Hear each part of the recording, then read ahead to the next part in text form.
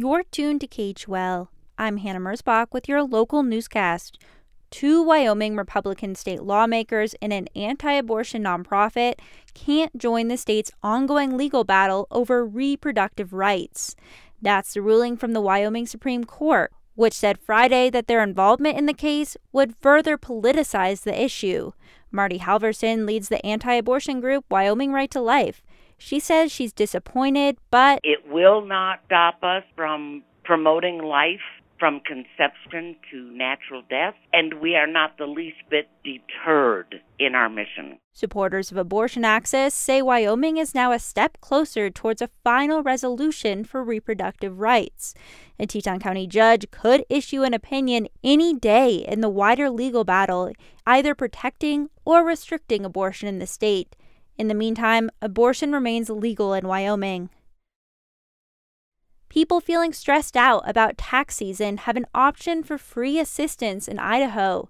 The Public News Service's Eric Tegedoff has more. The AARP Foundation's tax aid program is setting up sites across the state. It's open to everyone regardless of age or income level, but geared toward people with low to moderate incomes. Tax aid state coordinator for AARP Idaho, Karen Cummings, says taxes are complicated. We want to make it simple and we want to make it free, and we want to give them good communication on how to better manage their documents and when they come in, and hopefully make them a little smarter on how they're paying their taxes.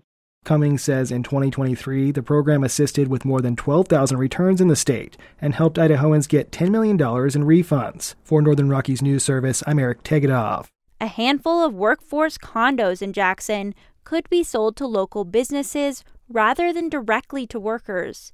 The town council is slated to consider a proposal tonight from the developers of the Kelly Place condos near downtown, who say they're losing money on the 3 two-bedroom units they haven't sold.